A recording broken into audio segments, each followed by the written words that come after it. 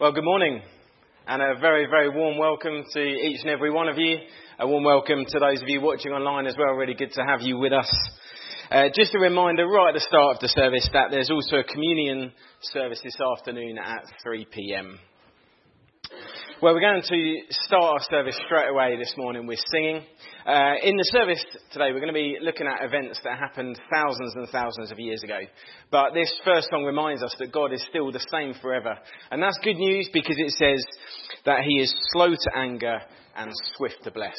So right at the start of our service this morning, let's stand and worship God together.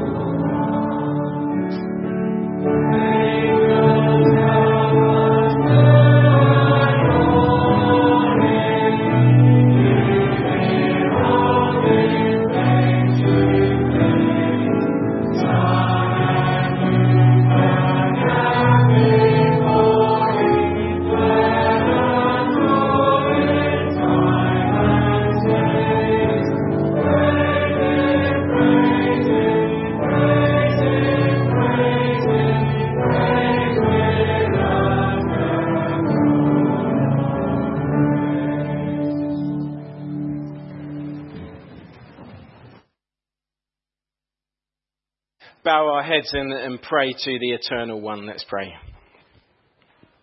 Oh Lord God, I pray that as we have come to church this morning to be in fellowship together, to worship you, to hear from you, Lord, I pray that we would have a spirit of praise. Lord, I pray that we would come ready to listen. Lord, I pray that we would be willing to submit to you. Lord, I pray that we'd be ready not just to hear, but to do what you say. And Lord, I pray that Jesus would be lifted up here this morning amongst us. And I pray, Lord, that he would satisfy us more than anything else. In Jesus' name. Amen. Well, we're carrying on our series this morning in Exodus. And we've got to Exodus chapter 16. We'll be looking at the whole chapter. But we're only going to read verses 1 to 16 in this part. And it's page number 58 in the church Bibles. Page number 58, it's also up on the screen. So Exodus chapter 16, and we're reading verses 1 to 16. It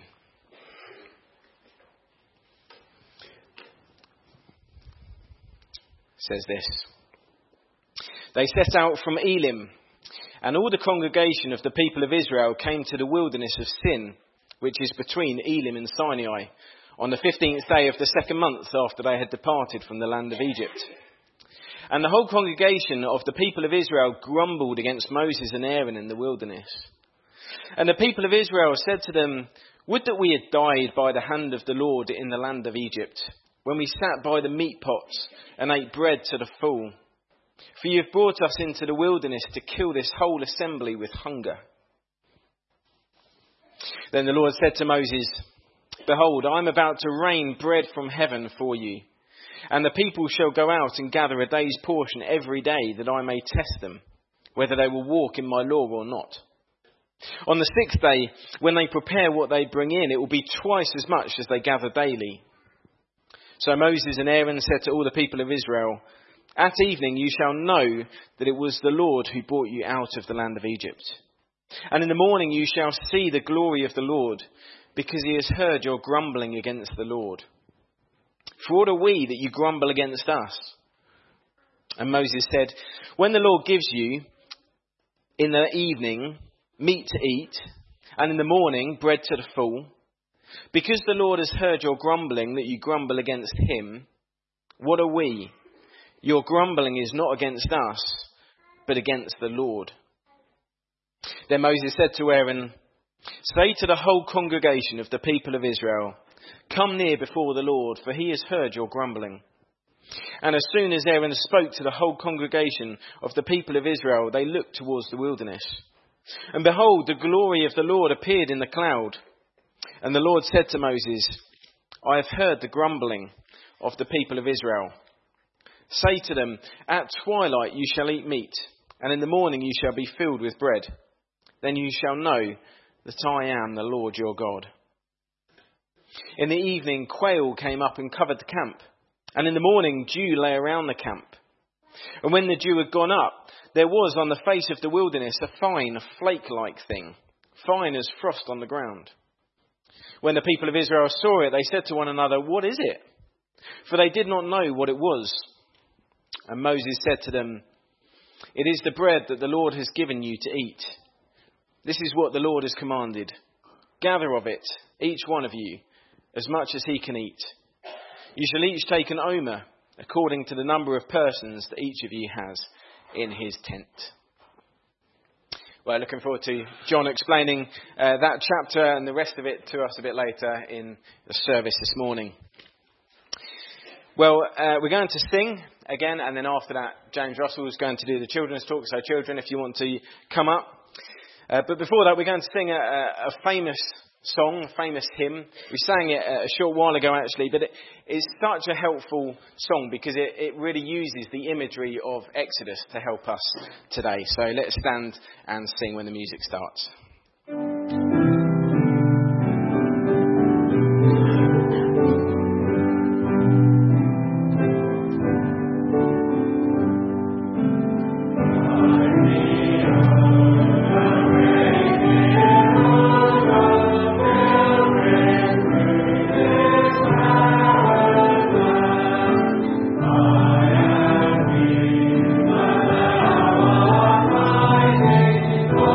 Yeah.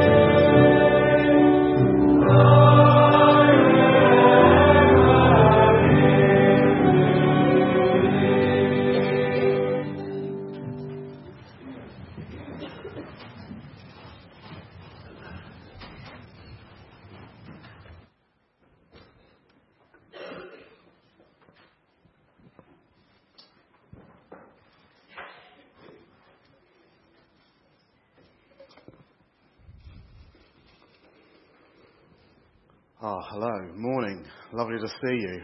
Right. Now, to start our talk, I need you to do a little bit of imagining. Okay, so you've got to use your brains for this. And I want you all to imagine you've had nothing to eat for 2 days. Okay, so you've had no chocolate, no crisps, no sweeties, no cereal, nothing. Nothing at all. How do you think that would make you feel if you hadn't eaten anything for 2 days? Hungry. You will be really hungry, okay? Angry and annoyed. Yeah, I could understand that. I'd have got very angry and annoyed a few years back if I hadn't eaten for 2 days.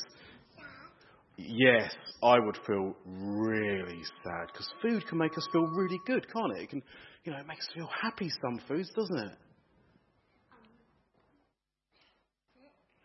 You do. If you don't eat, and you don't eat for a long time, your body does go into what's called starvation mode. And you can feel a little bit nauseous. You can feel a bit sick.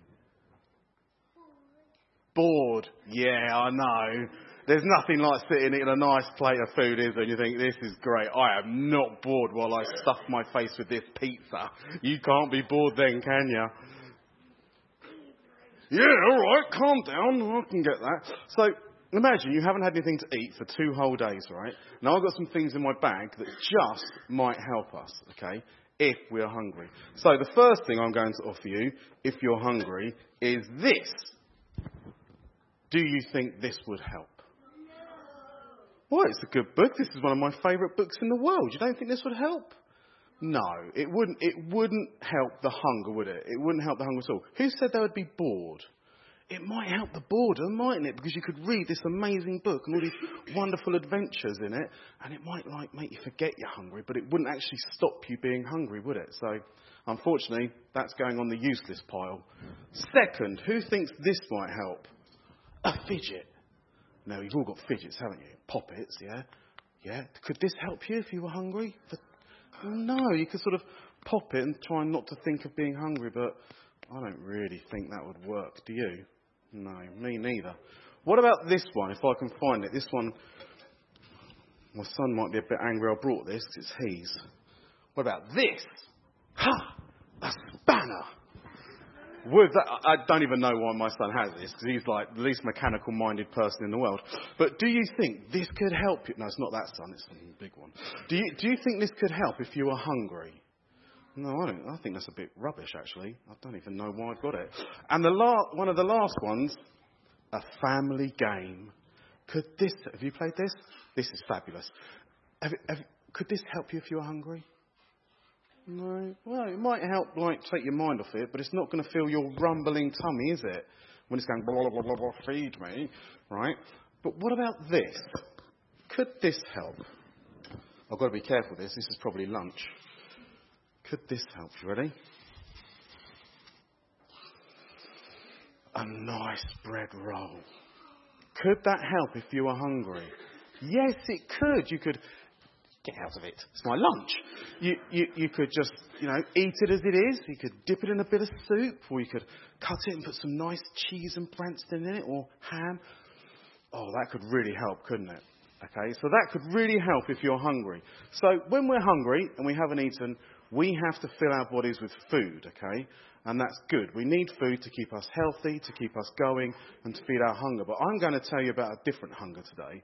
A hunger that's completely different from feeling hungry for food. Okay? It's a hunger for a life of joy, for a life of peace, for a life of happiness, for a life of calmness, okay? For a life of love. And that life can only be found through God, okay? So it's a hunger I want you to have for a perfect, wonderful life. I want you to have a hunger for a life that God can only sustain. That bread will not sustain this hunger.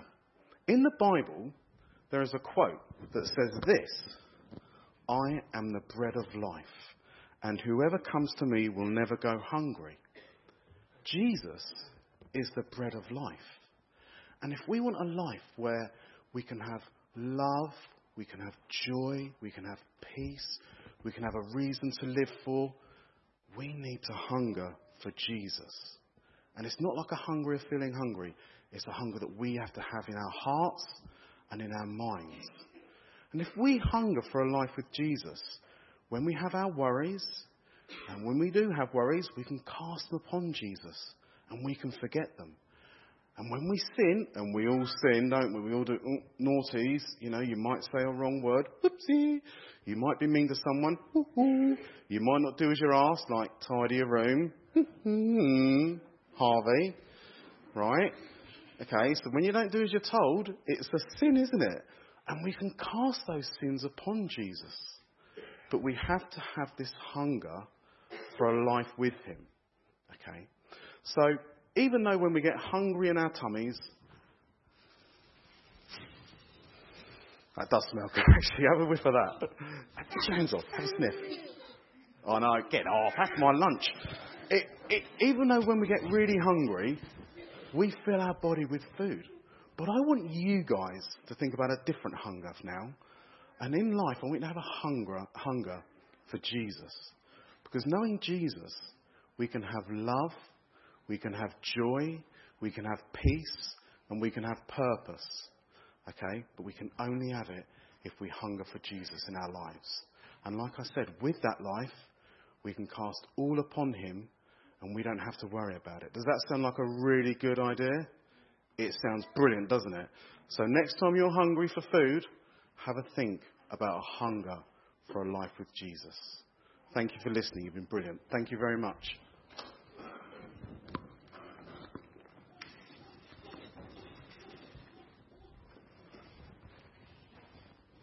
Thanks, James. Well, let's pray again to our Heavenly Father. Let's pray. Oh, Lord God, we thank you for that message that we've just heard. And, Lord, I really want to pray for the children in our church. Lord, I pray, Lord, that they would see their need of you.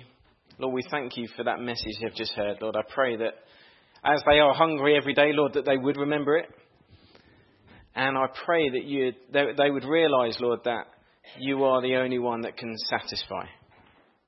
Lord, in Rooted, we're thinking this year about the fact that we are to remember our Creator in the days of our youth. And Lord, I pray, Lord, that those kids would remember you even when they are young. And Lord, that you would satisfy them and that you would show them that you are better than anything else. So Lord, we pray for our children. And we pray that you'd work in their hearts and satisfy them. And Lord, we pray that for the rest of us too. Lord, there are so many shiny things in the world, so many things that tell us they can satisfy, and yet they're like the books or the spanner that don't. And Lord, I pray that you'd help us as adults to see Jesus for who he is. And I pray that you'd be with John as well a bit later as he explains a bit more of Jesus to us as well. Lord, I pray that in the life of this church, and in our lives as individuals, Lord, I pray that we would decrease and that you would increase. Lord, forgive us for when so much of what we think about and prioritise is about us.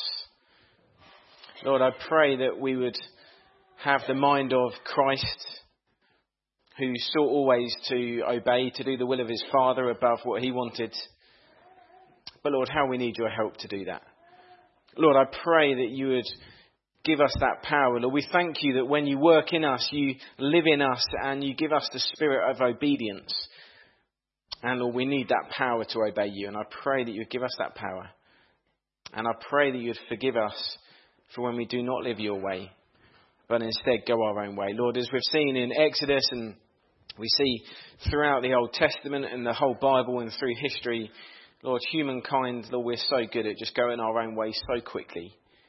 Even so quickly after you do amazing things for us. And so, Lord, I pray that you'd forgive us for that and help us to live for you. Lord, I thank you for the evening services as well that we're in at the moment, and the fact we're looking at the Beatitudes, and the fact that we are transformed by Jesus to show those kingdom characteristics. And I pray that we would show them. I pray that we would display them, Lord, through your power. Lord, that we would be a church that is different. and that we would be glorifying to you as people look at us as a church. Lord, I pray for the Hope Explored course due to start this week and for the people doing it. Lord, I pray that they would find hope and that it would be a tremendous blessing to them. Lord, help Martin and Jane as they're so heavily involved in it. Help them to be wise and helpful in their answers. Lord, we thank you for helping them in the past, and we pray that again you'd help them. And that would be a real time of blessing in those 3 weeks coming up. Lord, we thank you as well, Lord, that you are the God who made all things, who is in control of all things, who is the God of all time. Lord, the God of thousands of years ago, and yet still the God of 2024.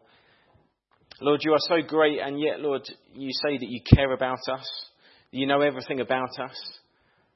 And we thank you for that. And Lord, I pray that Stella and her family especially would know that at this time. Lord, after a really tough week, Lord, I pray that she and the family would know your blessing. Lord, we thank you that so often in the toughest of times, Lord, you prove yourself the most. And you give yourself in your presence the most. And we pray that you would do that again. And Lord, for all the other situations as well, Lord, many private situations that maybe very few of us, if any of us, know about. Lord, I pray that people would know your help, your comfort, your strength. Lord, we thank you that as a church family, Lord, we can bring people before you and we can place them into your hands and we can know that you care for them. And I pray, Lord, that we as Jesus' body on earth would care as well, that we would do what we can. Lord, I pray for First Tuesday coming up this Tuesday. Lord, I thank you so much for that group, for the big number of people they get pretty much every single time, and just for the great occasion that is, for the fun they have, for the fact they know they're so loved. Lord, we know that many of them grew up hearing Bible stories, but Lord, I pray for their souls. Lord, I pray that each and every one of them would come to know Jesus, not just as a famous person, but as their personal saviour and their friend. And Lord, I thank you so much as well for Exodus. Lord, it's such an old book, but so relevant, so helpful, so encouraging, so challenging. And Lord, I really pray that you'd be with John as he explains it to us. But I pray, Lord, more than that, that we would know that you are speaking to us through John this morning. That we would have ears that are ready to hear, ready to listen. So Lord, be with us this morning, I pray, in Jesus' name. Amen. Well, we're going to have two more readings now that very much link into what John is speaking about. And the first reading is John chapter 6. So New Testament, John chapter 6, verses 31 to 35. It's page number 891 in the church Bibles. And it's up on the screen again. So John chapter 6, verses 31 to 35, page 891.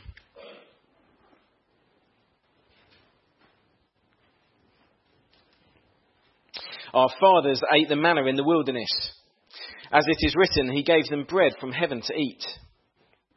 Jesus then said to them, "Truly, truly, I say to you, it was not Moses who gave you the bread from heaven, but my Father gives you the true bread from heaven. For the bread of God is he who comes down from heaven and gives life to the world." They said to him, "Sir, give us this bread always." Jesus said to them, "I am the bread of life. Whoever comes to me shall not hunger, and whoever believes in me shall never thirst." And then we're going to jump just a few verses in John chapter 6 to verses 48 to 52. 48 to 52. I am the bread of life. Your fathers ate the manna in the wilderness, and they died.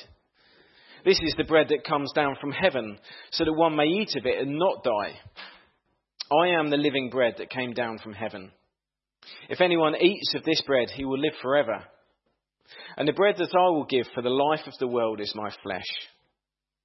Then the Jews disputed among themselves, saying, "How can this man give us his flesh to eat?" Well, John will explain a bit more after this next song. Jesus is Lord, the voice that echoes through creation. It's a song that again describes Jesus as the living bread. So before John comes and speaks to us, let's stand and sing once more.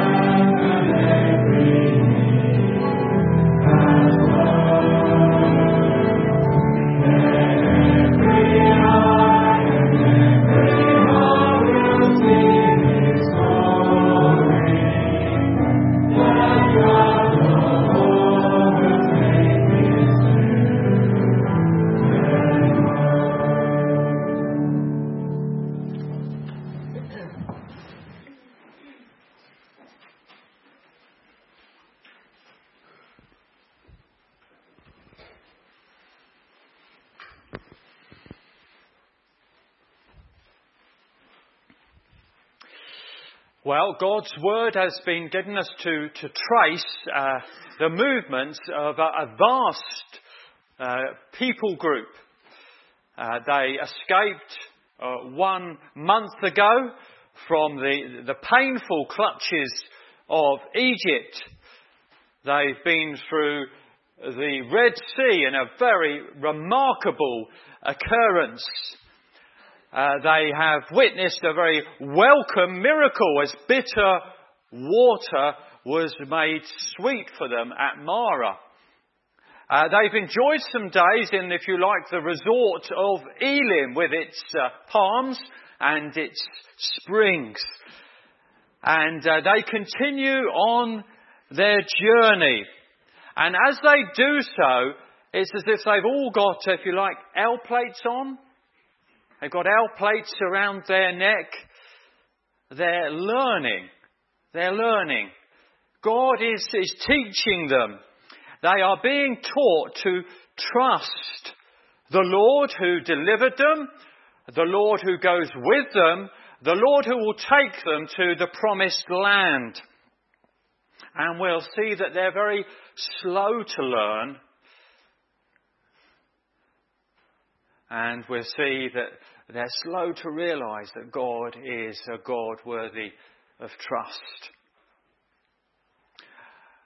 Well, so much of the time we have L plates on, don't we? or we need to have L plates on. It's not just in the late teens or the early 20s that you have use for L plates, if you like. Through life, we are continually learning, aren't we, that God is trustworthy and that we should trust in Him. And as we go onwards, following their journey, I think there's going to be things that help us this morning. So Exodus 16 this morning, and it's another grand chapter of the Bible. Another chapter that's referred to many times later on because of its significance. And it's our privilege to, if you like, pace through it this morning. What's going on in Exodus 16? I suggest to you 4 things are going on in Exodus 16 at least. The first is grumbling. Grumbling. They are not happy. They are hungry. They are anxious. They are whining. 7 times earlier in the chapter, it refers to them grumbling. Grumbling. And it's not just 1 or 2, although I suspect there was some ringleaders that sort of whipped up the attitude. That usually happens. But it's not just 1 or 2. In verse 2, we see it's a widespread problem. And the whole congregation of the people of Israel grumbled against Moses and Aaron in the wilderness. You know anything about grumbling? Murmuring,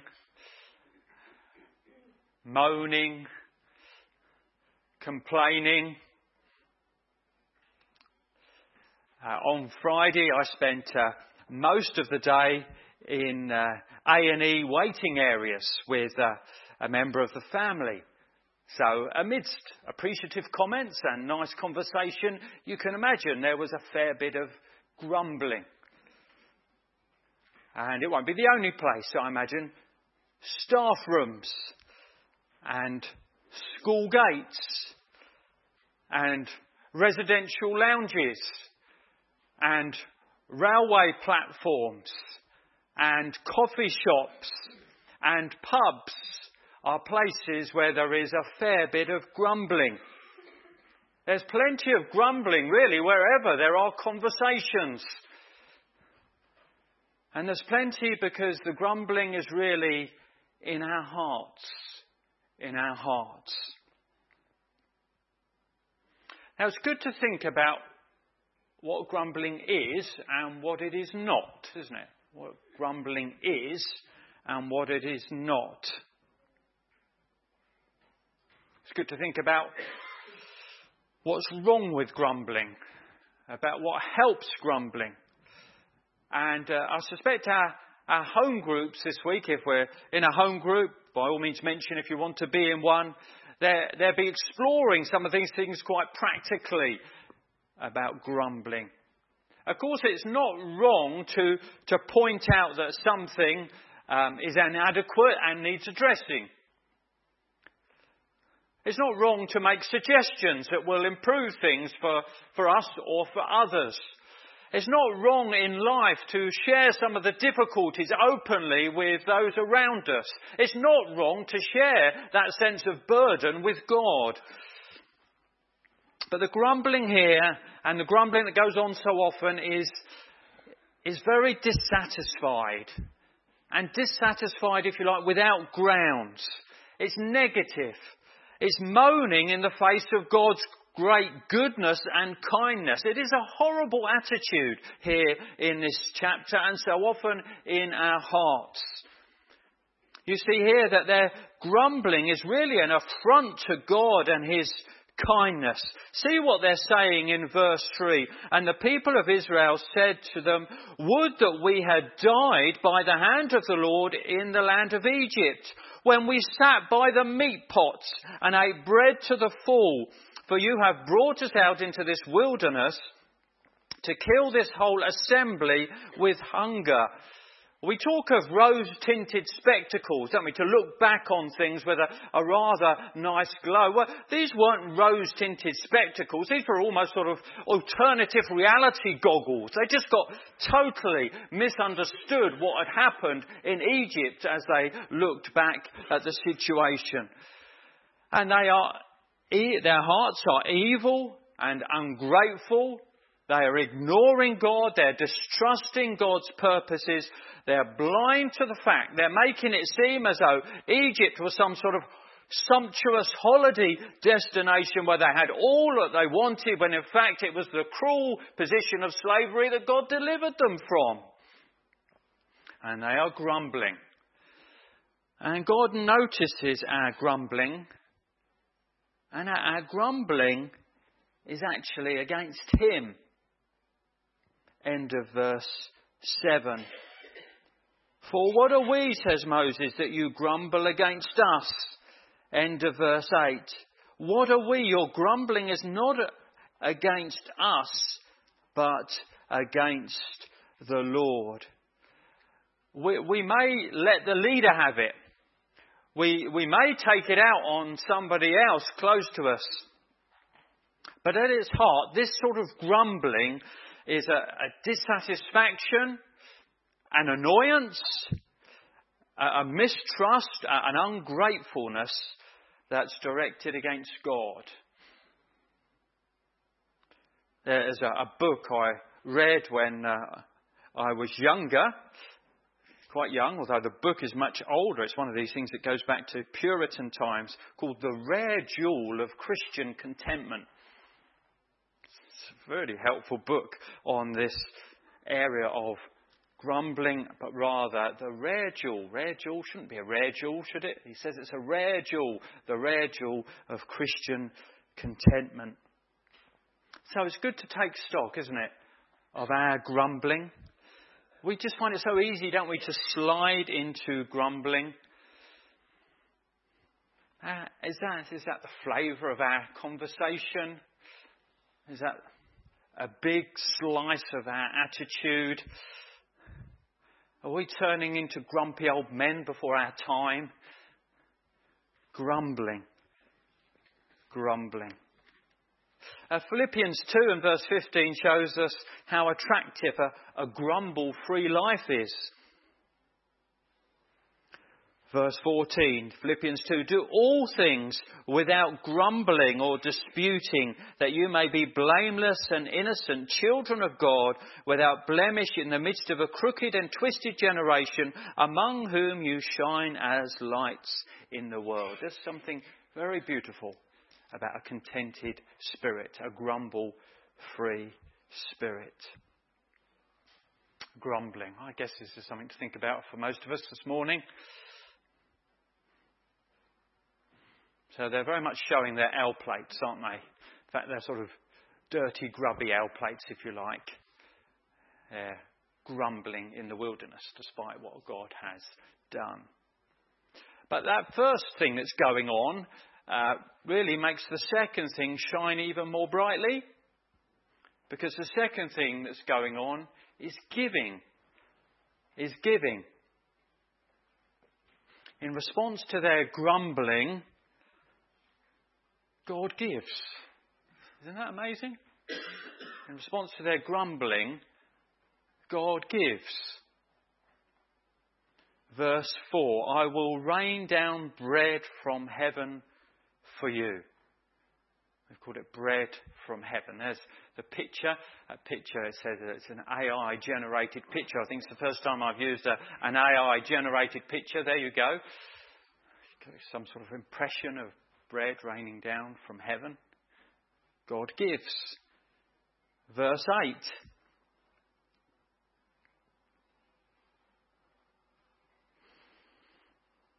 Talks of God giving. When the Lord gives you in the evening meat to eat, and in the morning bread to the full, because the Lord has heard your grumbling. And there were two miraculous aspects of God's giving. In fact, you noticed as we read through, there was a one-off gift of meat. They were quails. Quails are birds, and they migrate around that area, North Africa area.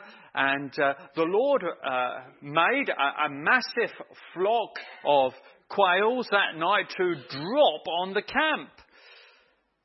So those who were thinking that they wished for meat in Egypt were provided with meat in the desert by a wonderful miracle of God, giving them plenty of meat overnight for them to have their full. The second gift is the one which is majored on. And it certainly wasn't a one-off gift. The second gift was bread-like, described as bread. In their curiosity, they called it manna. And manna means, what is it? It's just a bit different and don't quite understand what it is. It was formed each morning with the dew and was something that could be collected by the Israelites. Now, maybe in years gone by you might remember, some of us will remember, I'm just about old enough to remember that there was the daily milk round. And in the morning, when we opened our front door, outside there was a bottle of milk with a red top, because it's got extra cream, and there was a bottle of milk with a silver top. And as if by magic, every morning it was there outside the house, because some poor fellow got up at 3 and done the round on his milk float to give it to us. Well, for that every morning they had provision, daily provision, not of milk, but of bread. So it says in verses 11 and 12, the Lord said to Moses, I have heard the grumbling of the people of Israel. Say to them, at twilight you shall eat meat, and in the morning you shall be filled with bread. Then you shall know that I am the Lord your God. And it was God's gift. Verse 15, it is the bread that the Lord has given you to eat.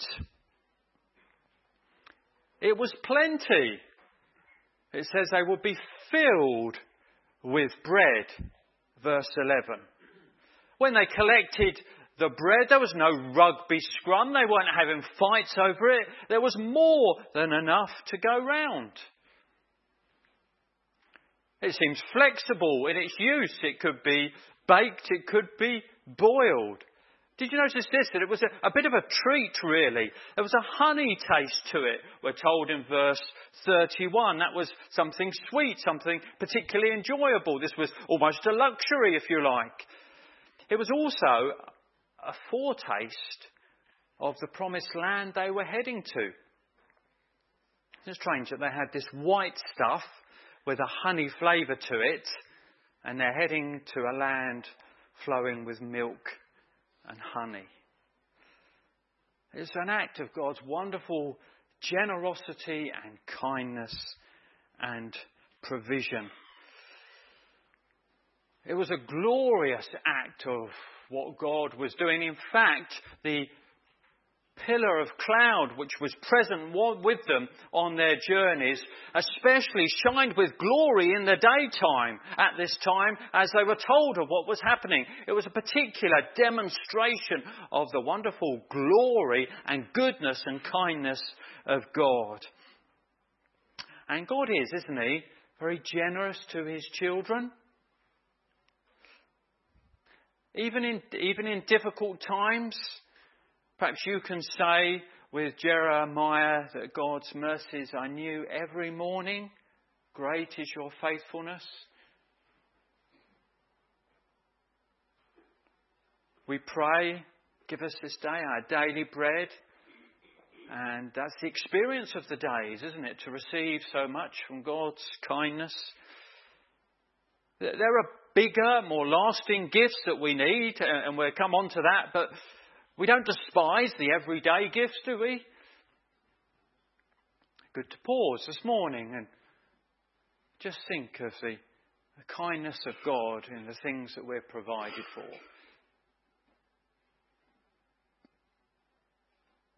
even when we'd often been grumblers.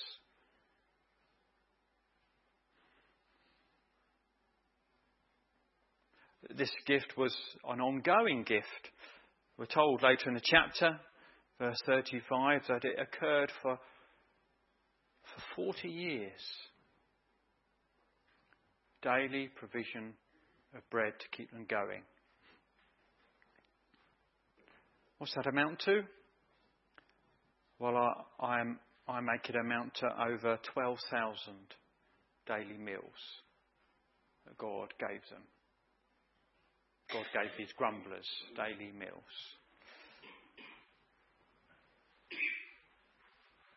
So special it was to be remembered, and they had to keep some of it aside to remind them of what God had done later on.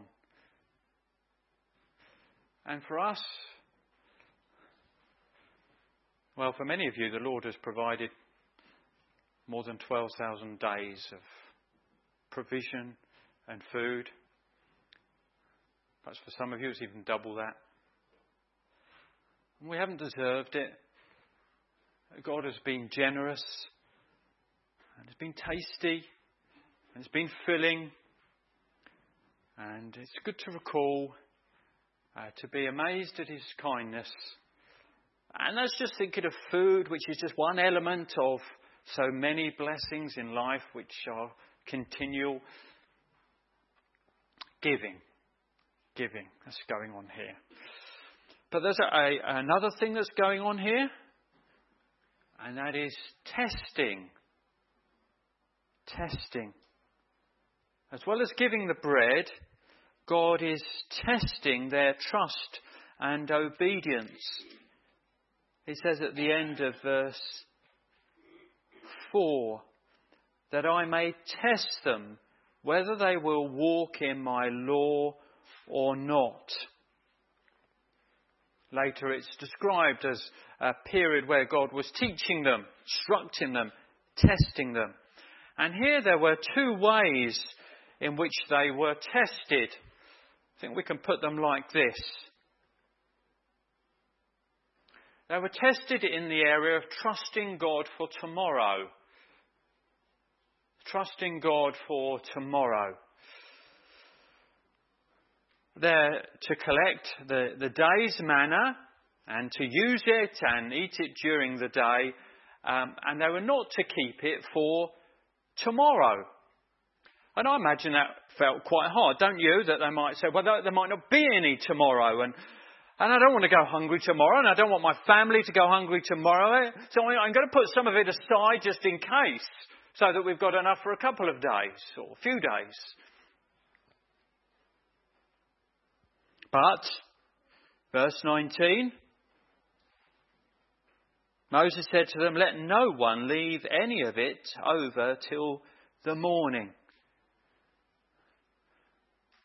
How do they respond to this test of trusting God's word and trusting him for tomorrow? The next verse says, verse 20, but they did not listen to Moses. Some left part of it till morning, and it bred worms and stank. And Moses was angry with them. There was a testing about trusting God for tomorrow. The second aspect was trusting God for rest. That's probably a reasonable way to put it. Trusting God for rest. So God has established in creation a pattern of work. Big place for that. But also rest. And that shows itself in different ways in the Bible teaching and principles, but especially in the 7-day cycle. It's the creation order. God himself worked for 6 days and rested the 7th. It's going to be reflected in the 10 Commandments, soon to be given in the book of Exodus. And it's shown here. On day 6, if you like, the use-by dates of the manna will be extended. Up until then, the use-by date was the day on which you got it, but then it would be extended for a day. They are to get double on day 6 so that they don't need to collect on day 7. They can have a rest, a Sabbath. In fact, the next day it's as if the shelves of the shop would be empty. There would be nothing to collect, even if they wanted to. Hear about it in verses 23 onwards. He said to them, "This is what the Lord has commanded. Tomorrow is a day of solemn rest, a holy Sabbath to the Lord. Bake what you will bake and boil what you will boil, and all that is left over lay aside to be kept till the morning." So they laid it aside till the morning, as Moses commanded them, and it did not stink, and there were no worms in it. Moses said, "Eat it today, for today is a Sabbath to the Lord. Today you will not find it in the field. 6 days you shall gather it, but on the 7th day, which is a Sabbath, there will be none." How did they fare with this test? Well, the next verse, 27. "On the 7th day, some of the people went out to gather, but they found none." And all this leads to this reaction from God. Verse 28. "How long will you refuse to keep my commandments and my laws?" You see, they were slow learners to trust and obey. And in our lives as believers, we have things which God allows which test our trust. And these 2 areas will be among them. Trusting God for tomorrow. I found it helpful thinking about this. Trusting God for the future. Jesus said, didn't he? End of Matthew 6. "Therefore do not be anxious about tomorrow, for tomorrow will be anxious for itself. Sufficient for the day is its own trouble." Trusting God for tomorrow. I mean, there's no planning, no forethought. We're just sort of exceedingly short term in our outlook. Of course, there's wise planning for the future. Joseph built up 7 years' worth of grain because he knew what was going to happen. The wise lady of Proverbs 31 is well prepared for the winter for her family. But there shouldn't be obsessive and excessive thought about the future. Some of us, we want all the details of the future buttoned up, don't we? We want to be in control of all of it. We want to have it all mastered and on our list and in our minds and take away all the uncertainty. And the Lord says, if you like, there's enough in today's inbox for you. Leave tomorrow's inbox in my hands for the minute. Sufficient for the day is its own trouble, says Jesus. Do not worry about tomorrow. We stress, don't we, unduly over future events and decisions, as though it all depends on us now and we've got to have it all sorted. And it may be different areas for us. It may be finance. It may be our work. It may be the care of our loved ones. It may be the messages that we've got to prepare for the Sunday school lesson or the talk that we're going to give. It may be the difficulties that lay ahead. And we're prone to get the inboxes for future days and pull them all into our day. And the Lord says, humbly lean on me for the future. Sufficient for the day. Yes, it's got some planning in it. Yes, some forethought. That's part of today. But don't allow the stresses and strains of tomorrow. Don't try and control all the future. That is with me. Trust God for tomorrow. It's like the song, I do not know what lies ahead, The way I cannot see, yet one stands near to be my guide. He'll show the way to me. I know who holds the future, and he'll guide me with his hand. With God, things don't just happen. Everything by him is planned. So as I face tomorrow with its problems large and small, I'll trust the God of miracles. Give to him my all. I imagine this is relevant for all of us to some extent. I certainly find it is. Trusting God for tomorrow. But the same is true, isn't it, with trusting God for rest, with the second of these. Now I know 24/7 is seen as rather impressive these days. It's something's constant and always occurring, always on the go, always active. And there are some things that have to be. You know, I'm glad that the major hospitals are open 24/7. I'm glad for ambulances that are there all through the night and all through the weekend. And you could add quite a lot of other categories of things to them. But it's not God's general pattern, 24/7. There is supposed to be rest. Rest is almost an act of trusting in God, rather than taking everything upon ourselves. Normally there should be one day apart from the others. One day apart from the normal responsibilities as much as possible.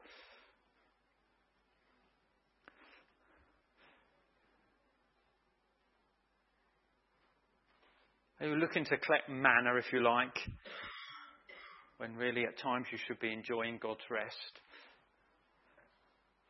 Are you busying all the time and overlooking God's wonderful provision of a break? Trusting God for rest. I think there's a lot in this chapter. I certainly found it like that when I was going through. We do have the L plates on, don't we, in these areas? Trusting God. We may have been many years as a Christian, and I don't think you can, when you pass your test, it's nice, isn't it? Get the scissors out and cut through the L plates. You can't do that as a Christian. The L plates are still there. We're learning in trusting in God, and this chapter helps us. But there's one other thing going on here. Pointing. This whole episode, amazing as it is in itself a pointer. It's as if in some of the parts of the older parts of the Bible, the Old Testament, it's as if I can almost see it in my mind's eye. You've got a sort of signpost coming out of the Bible with a label on it pointing somewhere. They're big pointers in the older parts of the Bible.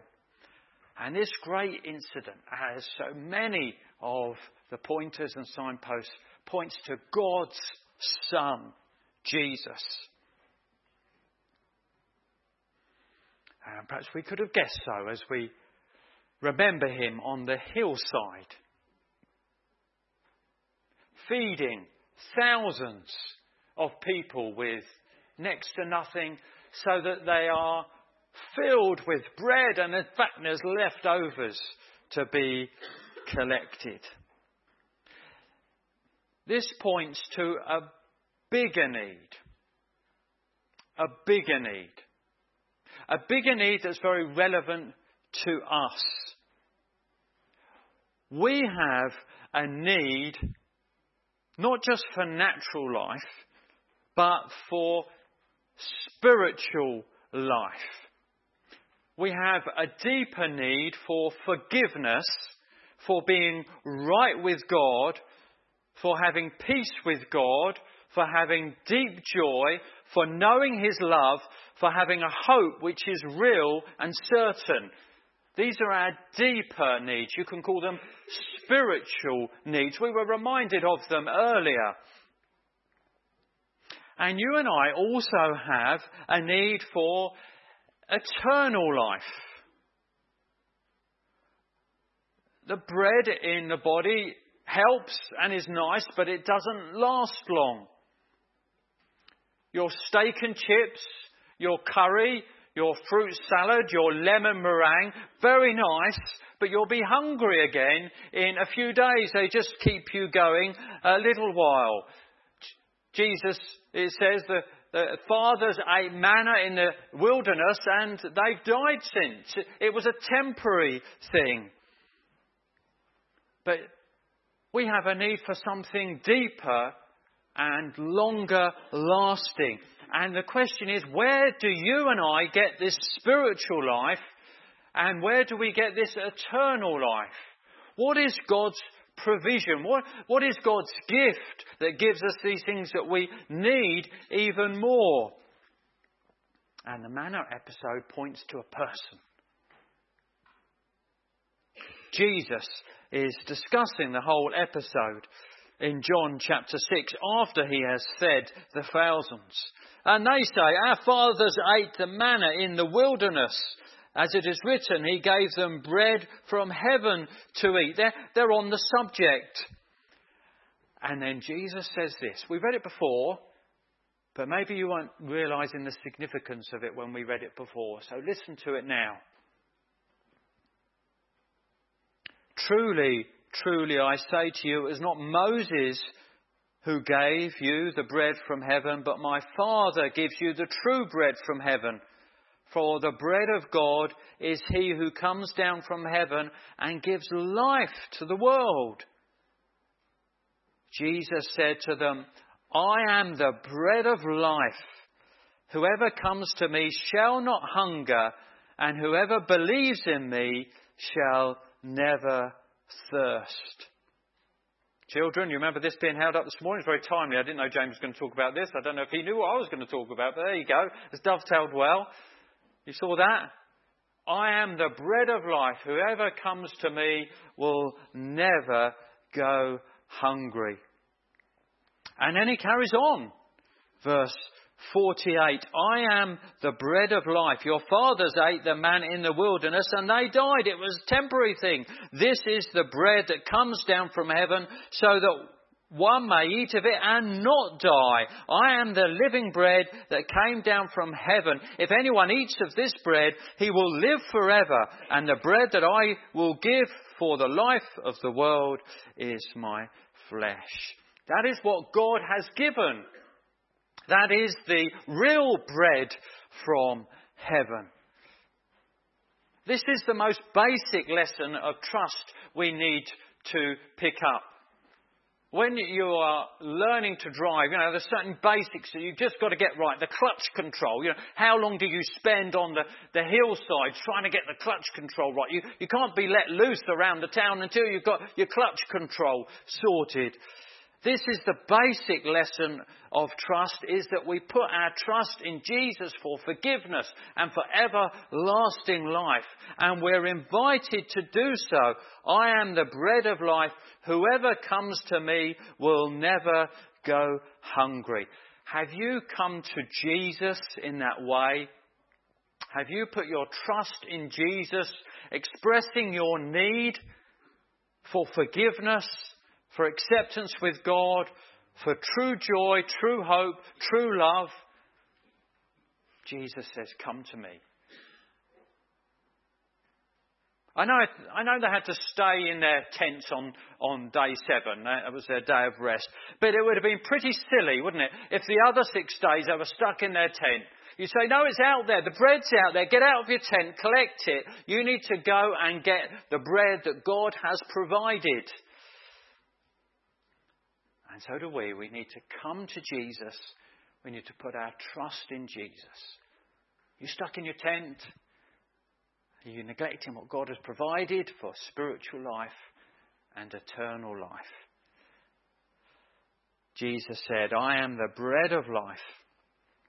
Whoever comes to me shall not hunger, and whoever believes in me shall never thirst.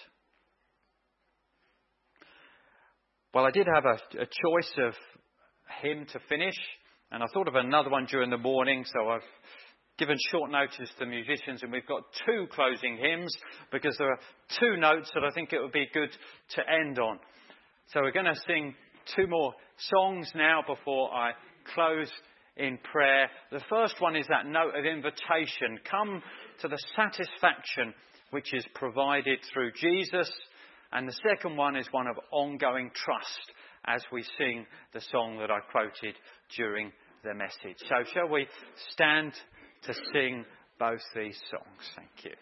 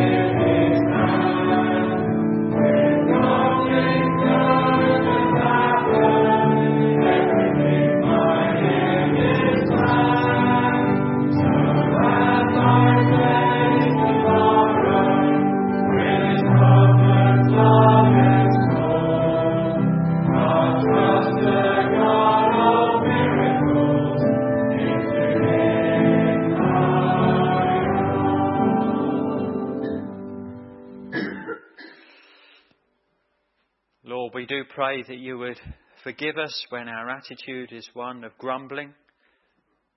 We thank you for how generous and kind you are in your giving, despite the fact that our hearts are often so evil. We pray that you would help us to keep trusting. We know life has its joys and its griefs. We know there are difficulties that we face, but we pray that you would help us to trust in a God who knows, a God who is wise, a God who cares, a God who is in overall control. And we thank you that lasting, deeper needs are met through the bread of life, the Lord Jesus Christ. And we pray that you would draw us to him, to trust in him if we haven't done before. Amen.